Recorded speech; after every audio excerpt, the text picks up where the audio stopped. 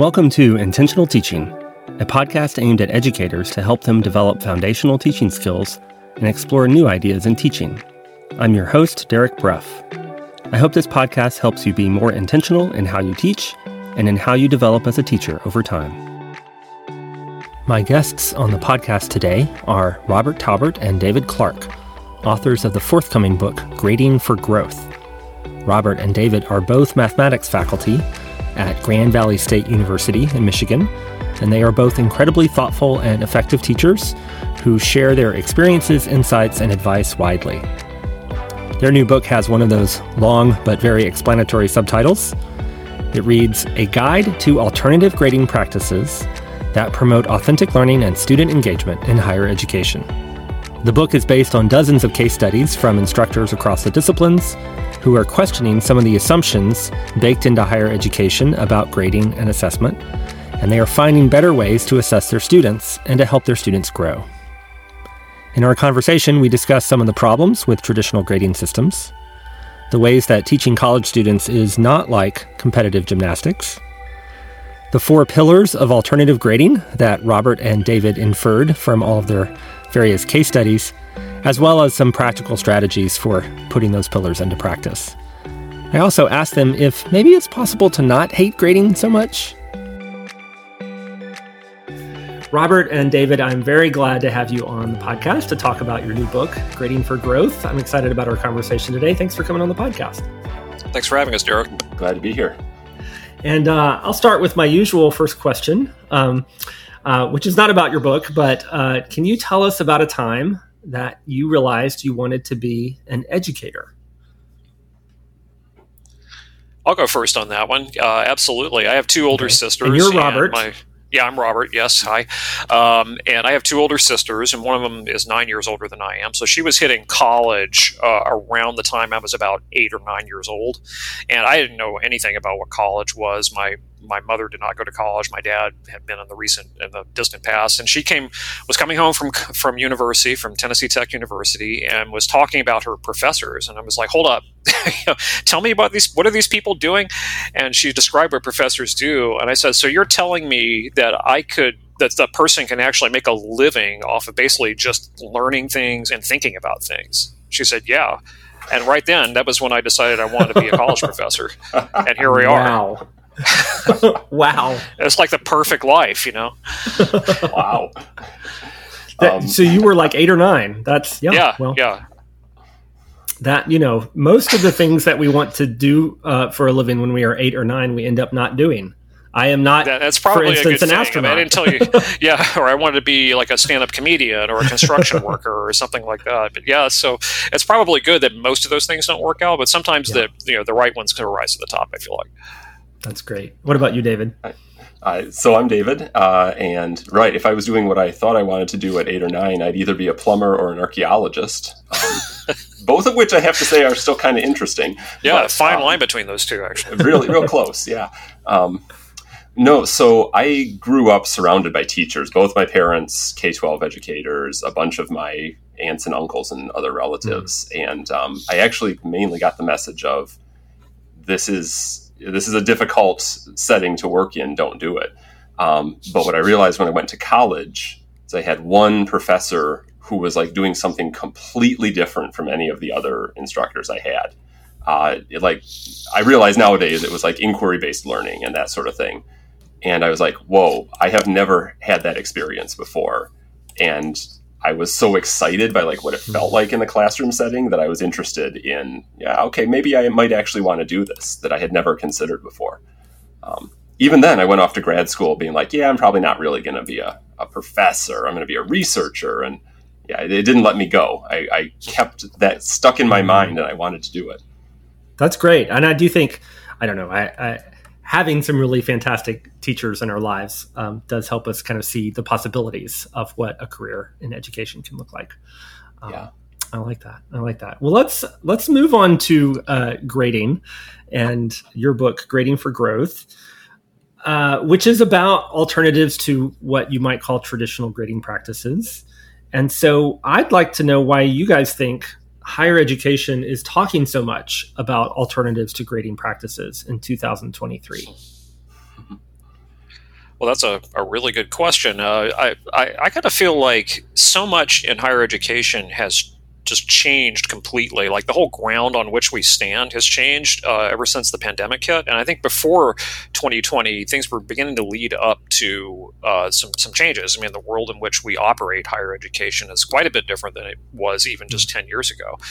But when the pandemic came along, it gave us, like all of us collectively, it seemed like a lot of permission to fundamentally rethink some things that we thought maybe were just unchangeable, like part of the DNA of the whole enterprise of higher education, including grading.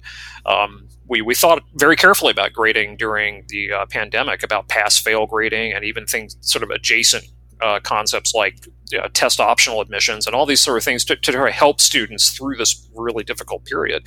And they're just kind of stuck. And I think once instructors have sort of gotten some perspective on the shortcomings of traditional grading and what else is possible, I don't think that genie's going back in the bottle. I think people want to see what else could possibly be done that is better for students and better for them too.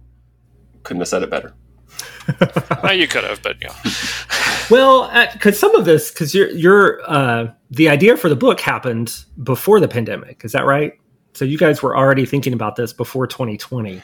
We were, and like Robert hinted at, it seems like things were leading in this direction already. Like people were feeling and are feeling sort of like uncomfortable with some of their practices, and the pandemic sort of gave us permission to try things differently. But a lot of people were already trying things along the way. And so, yeah, that's why we were starting to look at each other and say, we're hearing from more and more people, and this was in like 2019, we're hearing from more and more people. We should actually put some of this down on paper and say something about it. And then in 2020, it just exploded, right? And everyone realized it was like a glass shattering moment, sort of like, oh, I can think about things that I thought were just supposed to be this way all the time.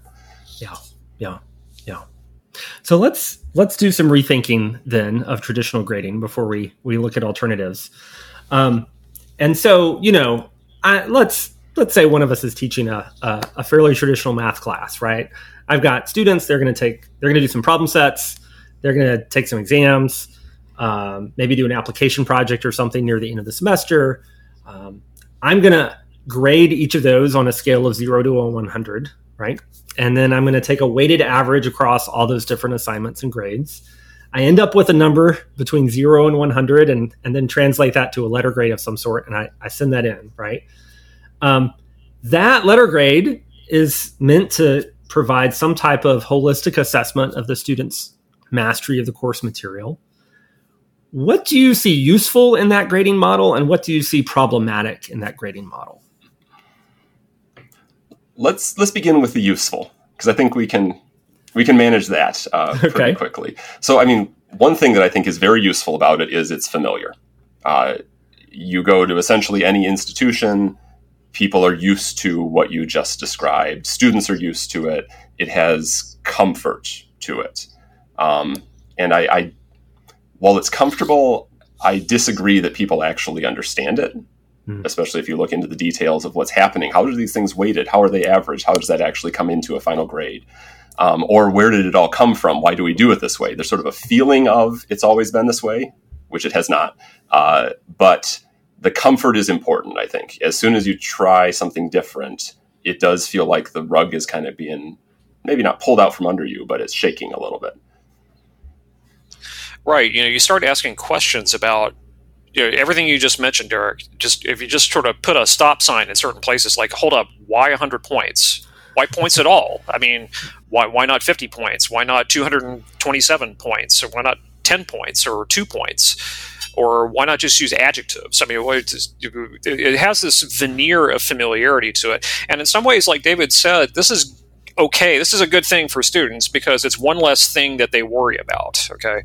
But the thing is, they do worry about it, though. I mean, they worry about that almost constantly throughout a course. I mean, even though it is familiar, in some ways it's so familiar, it becomes really easy to constantly direct your attention to it because it's familiar. It's something you have seen ever since you were in, the fifth grade or so forth. But when you start really probing the assumptions behind traditional grading, using points, using averages, using statistics, using letter grades, using a GPA that's on a 4.0 scale. Why 4.0 scale? Is that because we have A, B, C, D, F? Why is it A, B, C, D, F? Why isn't it an A, B, C, D, E or something else like that?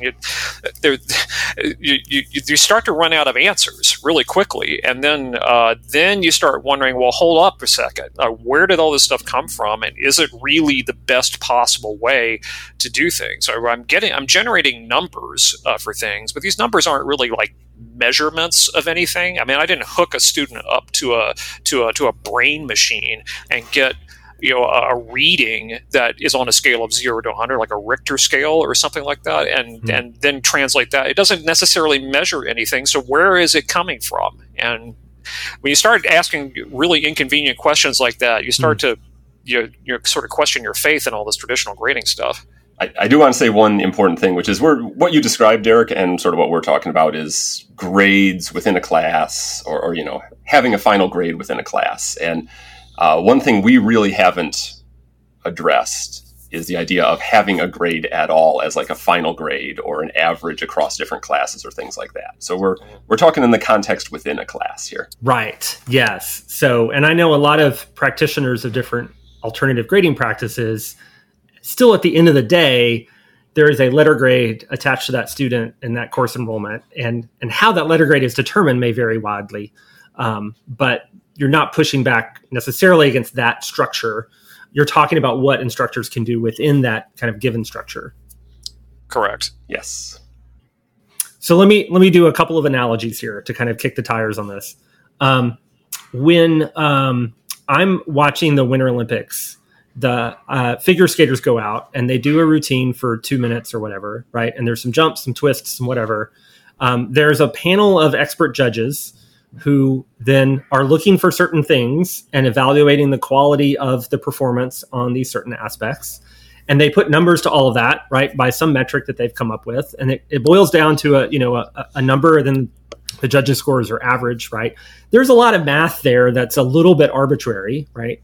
But the idea is that you can take a complex performance and assign a metric to it that has some meaning, and like we see a lot of meaning in that. There's I don't know, maybe in the world of figure skating there's a whole pushback against quantitative evaluation of performances, but it feels like that's a thing that can be done. And so when I give my students an 87 as a final course grade in my class, that 87 has the meaning I have put into it based on my evaluation of their work and the weighted averages that I've come up with to create this kind of metric. So is there some utility there, or is the educational setting sufficiently different from the competitive figure skating setting that we need to kind of tease that out some?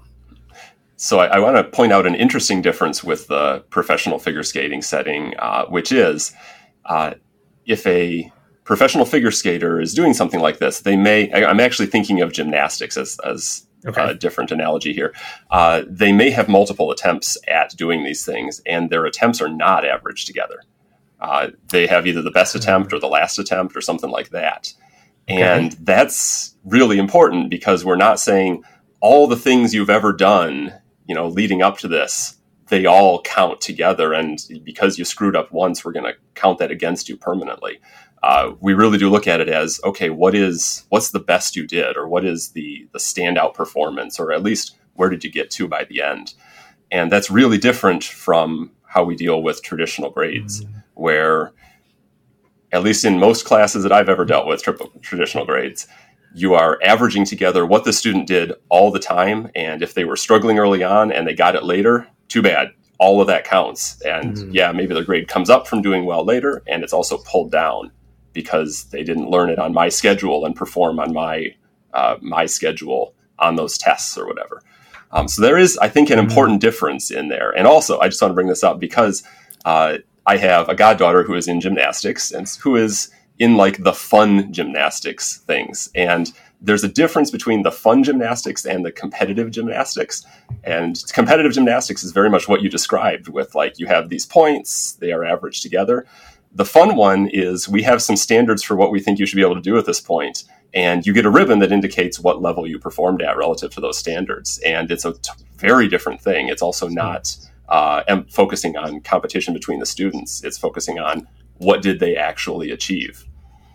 So I think that difference, there's a reason it's called the fun one, because we're not trying to tweak the incentives there. Yeah. Well, and in the educational setting, one could make the argument that, in fact, we would like all of our students to do well and learn things and succeed, right? In a competitive gymnastics setting, the goal is to pick the best, right? The goal is to rank. Yes. It's to rank, right? And so I do think that that's part of where the grading apparatus comes in, is that there are rankings that happen. But that's not necessarily why people do gymnastics for fun, right? I mean, it's a different setting. Yeah.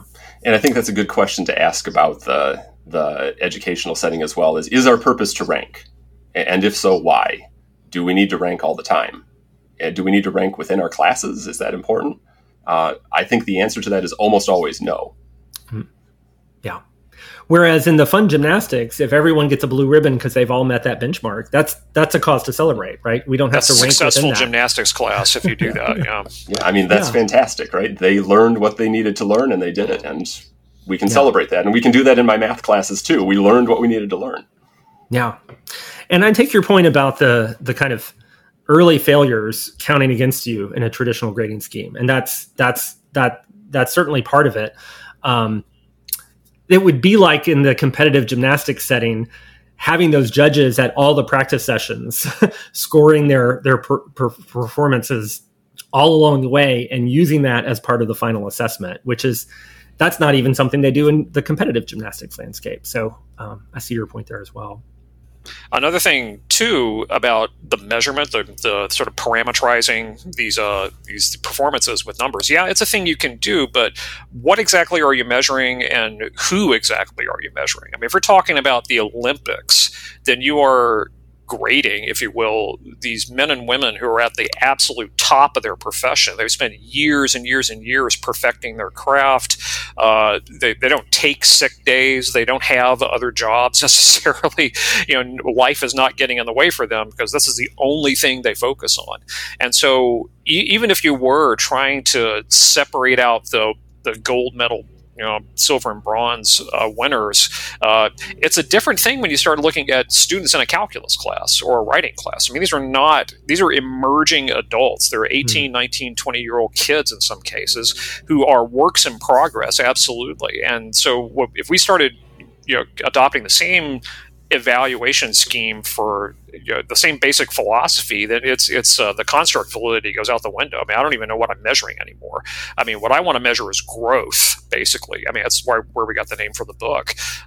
When you get to the Olympics, you're not interested. It's not about growth. I mean, it's about top end of the line performance. And if you aren't cutting it, then you're not going to win the medal.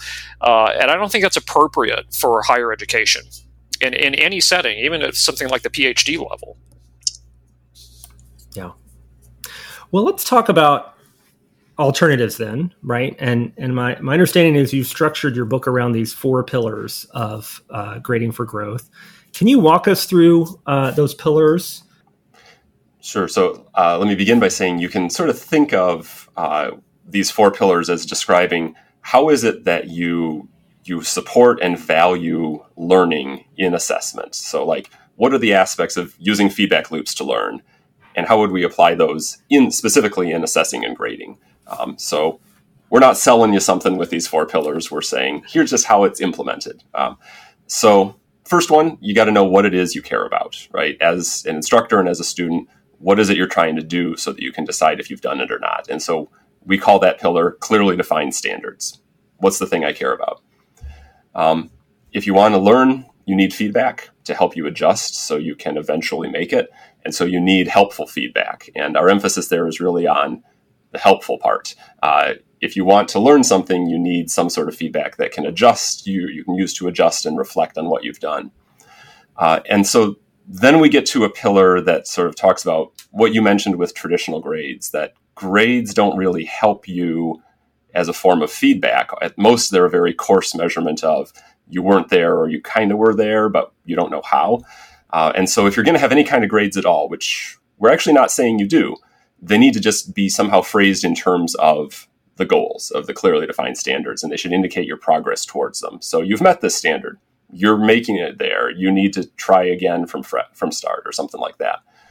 And then finally, to actually engage a feedback loop, to actually be able to go around and try again to show that you've learned and that you've got there. We need a chance to do that. So we call that reassessment without penalty, the ability to try again without averaging, without being penalized for having to practice, for having to try. As long as you can show you've got there, a reassessment without penalty will count fully for you. So those are sort of our 4 ways of supporting a feedback loop of learning and ultimately value what students learned as opposed to how they got there. So let me give you what I think is a tough course to teach. When I was teaching at Vanderbilt, I taught a Introduction to Statistics course. I had 100 students. It was all engineering majors who were taking it because it was required. I had maybe 2 of them who walked in the door on the front day was like, yay, statistics, right? The other 98 were there because they had to be. How might I go about, because I do feel like, particularly at a school like Vanderbilt, where students are fairly competitive, one function of grades, for good or for ill, is to motivate students, right? So those students may not want to learn statistics, but they do want to get a decent grade in the class. And so the grading apparatus provides some kind of levers I can use as an instructor to try to motivate students to meaningfully participate in the learning process. But I think there are other ways to go about doing that. So how would you apply your 4 pillars in a course like that, where you do have this motivation challenge underlying the whole teaching context? Well, the first thing you'd want to do, as David described, is be really clear about what it is you want students to learn in the course, both kind of at the micro day-to-day level and also at the macro course-wide level. And you want to have clearly defined standards. And so, when you're mapping out the course or you're building the course, just ask yourself, what is it that I want students to be able to do once the course is over? And maybe like, how am I going to know if what constitutes good enough? Like, I want students to be able to state Bayes' formula or something like that. Maybe that's like a little tiny learning objective. Or maybe you have something bigger. Like, I want students to be able to apply Bayesian statistics to some real world problem in an application or something like that. You as the instructor, first and foremost, have to be clear on what it is you want students to do, and then clarify that, and then give that out to students. Say, this is it. This is the whole map of the course, and this is what we're going to be learning. So then from there, how do you your focus is sort of on motivation, right? How do I help students be a little more motivated to learn as opposed to be motivated by the grades themselves? So an example of how you could do that when you have those standards Robert described is, let's say you decide you just want to use traditional tests, have a few of those throughout the semester. You could map out, okay, so we've done these 4 standards. We've covered these 4 in class so far. Let's have a test on those. Have, maybe a page of questions on each, and you really clearly make it.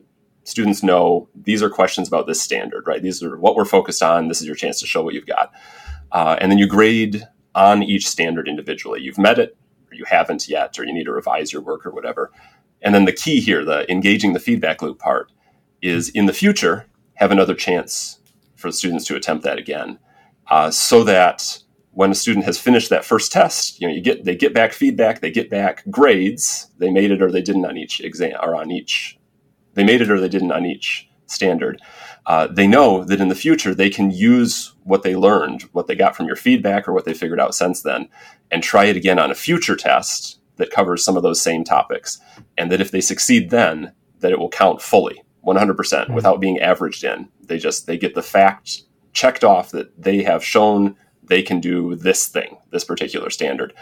And something I hear from students all the time, and that the people we interviewed for our book told us as well, is that students find that very motivating. They're motivated to learn. They realize they should pay attention to what happened when they didn't succeed. It's worth thinking about it and trying to learn it better.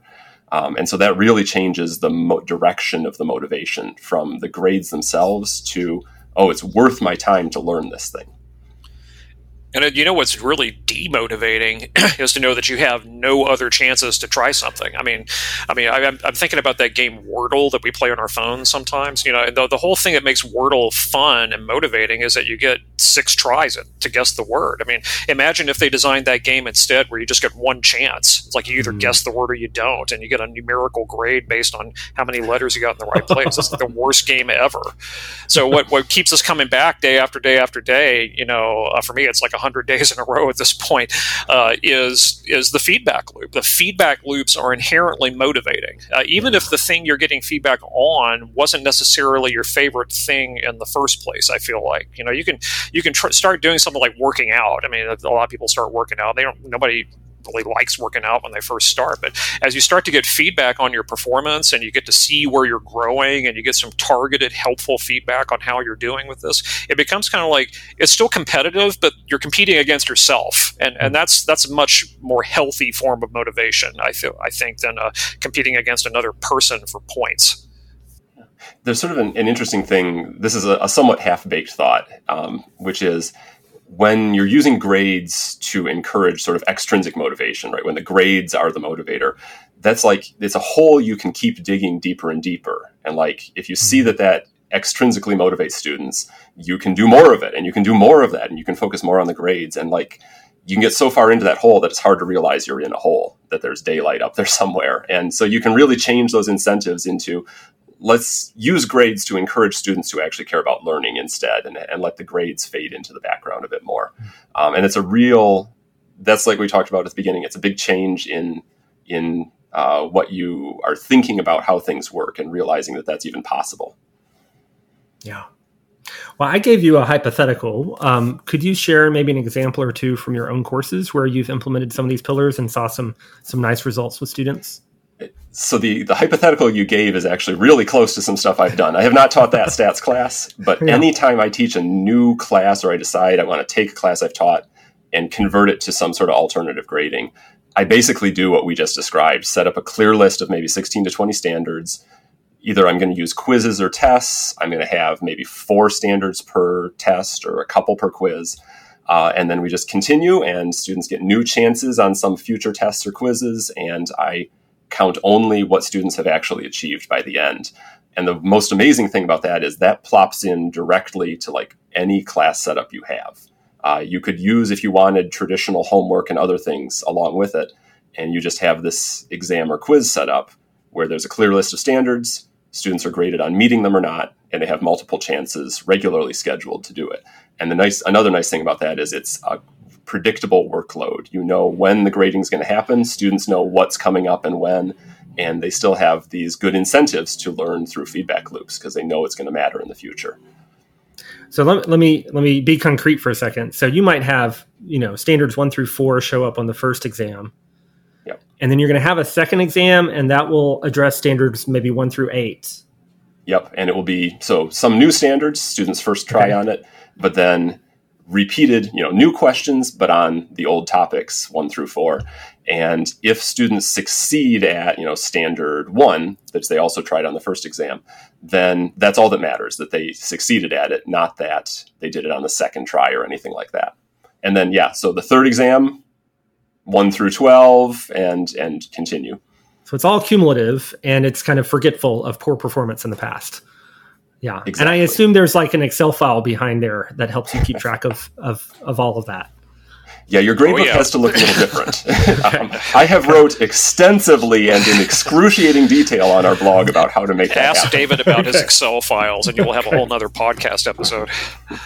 I have to say, I ran a Center for Teaching for a long time, and in that work, being a director, working with budgets, all this kind of stuff, doing a program level assessment, I had to use a lot of Excel files, and all of my Excel skills, all of them, came from creating gradebooks in Excel that did the things I needed it to do. So, yes. It's a transferable skill. Yes.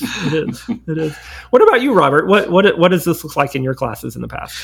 Well, I just wanted to share, I taught a new prep this past semester, actually. It was one of these combined linear algebra differential equations courses for engineering students. It was, I used a system pretty similar to what David described. The most important thing for me at first was getting learning objectives figured out. Like, what what is this class? What is it about? A lot of instructors I've read online really struggle to kind of find the right tone for this class.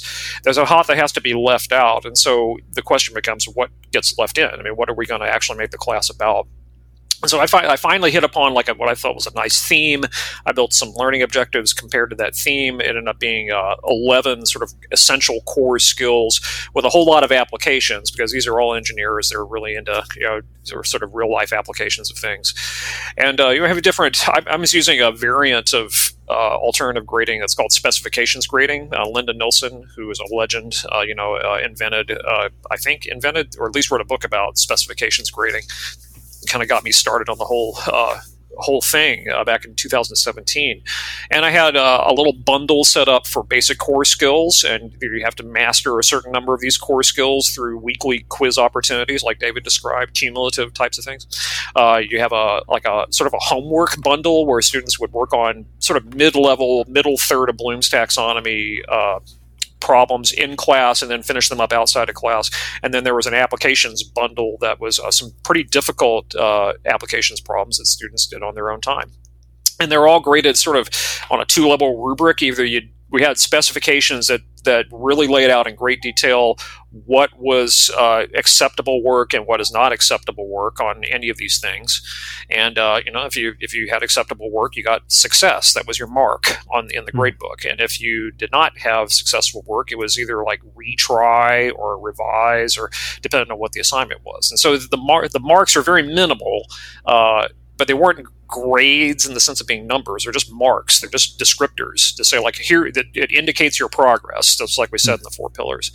And you just to earn an A in the class, you have to complete so many foundational skills, so many homework sets, so many application problems. For a B, it's the next level down. For C, it's another level down. It's really easy. It's very simple. There were some glitches. It wasn't perfect. There were some little anomalies, gotchas in my system that I didn't foresee. We'll have to change it next time. But students, I just got my evaluations back, and they were very, very positive about this. What they really appreciated, like David said, was it was sort of stress-free in a lot of ways. I mean, you did not have to stress over whether you have screwed yourself by doing poorly on something. You can always come back and try it again. And a lot of students said, I didn't get the grade I necessarily wanted in the course, but I learned more here than I think I ever have in a math class, just because, I had to keep going back and pulling things out that were old. I couldn't just sort of let things pass. Like if I did poorly on a homework assignment, I'd have to come back and redo it at some point. I couldn't just sort of let it drift off into the sunset. And just the fact that you weren't going to doom yourself in a class by having one poor performance just made it a lot more interesting to sit in, and you're more willing to show up and do the work. And I think you've kind of answered one of the questions I wanted to ask, which was, if you talk to a lot of college professors about the worst parts of their job as teachers, they will often name grading as the thing they hate the most. Yeah. And so it sounds like maybe you don't hate grading now.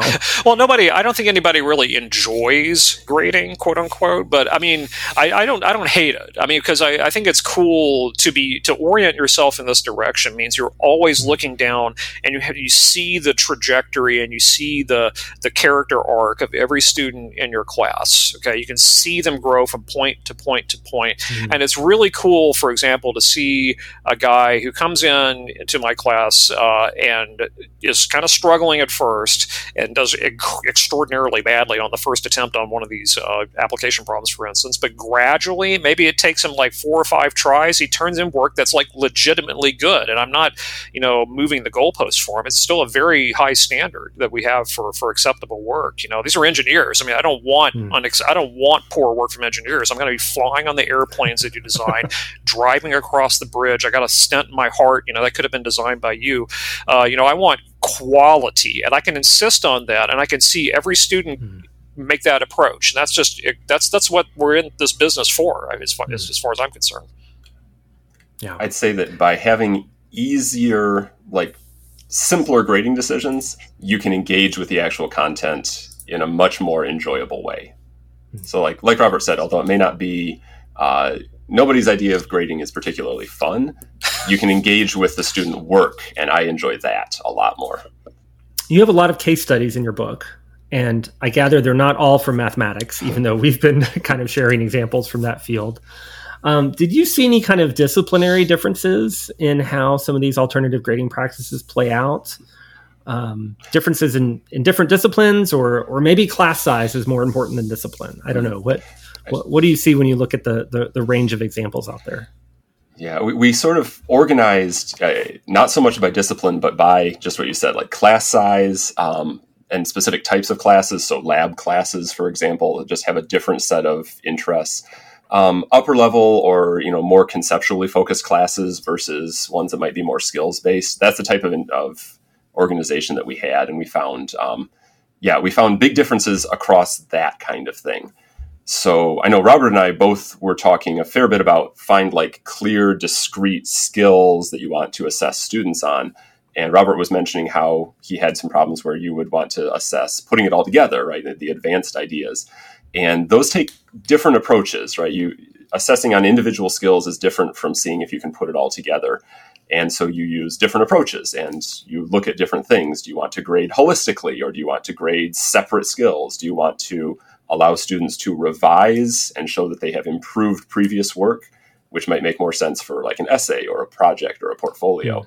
Or do you want them to try again and show they can do it completely from scratch, which you might want to do with a more discrete skill? So we saw, for example, in STEM disciplines, introductory classes tended to have a lot of more discrete skills and new attempts to show you can get it from scratch. And also STEM disciplines, but in arts and humanities and upper level classes, people tended to focus on holistic specifications. Can you show that you've done this thing by putting it all together and gotten the whole idea? And if you haven't, revise that thing in light of feedback and show me that you can perfect this thing, as opposed to throwing it away and forgetting about it. Lab classes brought all sorts of interesting differences in, like you've done the experiment and the thing you produced, the lab report you produced, doesn't make sense. What do you do with that? Because you probably can't go back and just try the experiment again. And we had some interesting answers to that, such as like, okay, you can revise this by explaining how you got the implausible results. Like, what would have caused that? Think like a scientist to help me figure it out. And that shows relevant skills. We had lots of interesting ranges in that type of way. I appreciate that. I've got Susan Bloom's edited volume, Ungrading, over on the shelf. And there's a lot there, but as I was reading it, I did realize that most of the chapters are contributed by folks who teach small classes and often in the humanities. And there's a whole conversation around ungrading and related topics in those settings. What I love about what I'm hearing from you is that there's a kind of range of approaches across the STEM fields as well that get at some of these core principles, right? But perhaps through very different methods than you would see in a 20-person humanities seminar. And I think that's a really important point, and maybe a message that doesn't get out enough, is that there isn't just one way to do it. And in fact, there isn't a single ideal that we should all be moving towards. There's different ways to implement alternative grading that are more appropriate for different people and different places, different students. Like you can and should adjust what you do to your setting, and that makes a big difference. Yeah, I mean, I think the thing that I enjoyed most about the final product of the book was David did all of the work on these case studies, and just the sheer diversity of ingenuity that ordinary, everyday frontline professors bring to this idea is just really cool to see. I've always just enjoyed seeing how other people do things, and there is definitely not just one way to do it. We were tempted to, at some point, make this sort of universal theory of everything for alternative grading in the book, but we settle on the 4 pillars just to say, like, look, you may be in a position or a state in your life or a point, with your students where all you can work on is giving more helpful feedback. Okay. And the rest of the stuff is just going to have to wait. And that's okay. It's actually really good if you can work on that. So to any one forward progress, as small as it may be, on any one of those 4 pillars, I mean, I feel like is like a tremendous great step in the right direction for any instructor and your students. And if you read, we have more case studies that we didn't fit into the book. We probably could make a second book out of just the extra the case studies that are on the cutting room floor. And we have our blog, it's going to probably continue to showcase some of these folks. But there are a lot of people out there who are doing some really interesting things that are non-traditional, that are a little bit of a mashup of all these different sorts of things. You see some are like, it's kind of a little bit of ungrading, it's a little bit of specs grading, but it's also a little traditional. There's anything you can imagine is being done at this point successfully by everyday professors, not rock stars, just ordinary good faculty members. And I think that's really cool. Yeah. I feel like I learned a lot from doing these interviews, and I have changed some of my own practice as a result. Like, you hear a thing, and you're like, oh, yeah, that's perfect for what I'm going to be teaching next year. I'm going to do it. Yeah. Well, and I think the growth in your book title is primarily your students' growth, but what I'm also hearing is your own growth as a teacher over time, which is certainly something I'm a big fan of. Well, thank you both. This has been fantastic. We covered a lot of ground today. I appreciate you sharing your wisdom and experience and expertise, and I'm looking forward to reading the whole book. Thanks a lot. Thanks for having us again. Thanks for having us. It was great. That was Robert Talbert and David Clark, both math faculty at Grand Valley State University in Michigan, and authors of the forthcoming book from Stylus Publishing called Grading for Growth. While you're waiting for their book to come out, I highly recommend checking out their blog, also called Grading for Growth. Robert and David and their occasional guests blog there every week with all kinds of useful explorations and examples of alternative grading practices. See the show notes for links to their blog and to more information about Robert and David and their book. And thanks again to Robert and David for coming on the podcast to talk about their work. Over on my Patreon website, Intentional Teaching supporters can hear a bonus clip from my conversation with Robert and David, where we speculate on the future of grading in higher education. Patreon supporters are also invited to my very first Ask Me Anything, an AMA scheduled for Wednesday, June 28th, 2023. I'll be taking questions about teaching and learning and technology and anything else, both before and during the event, and I'll share the audio recording of the event on Patreon for those who can't attend live.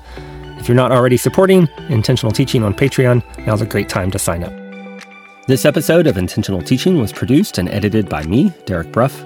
See the show notes for links to my website, the sign-up form for the Intentional Teaching newsletter, and my Patreon, which helps support the show.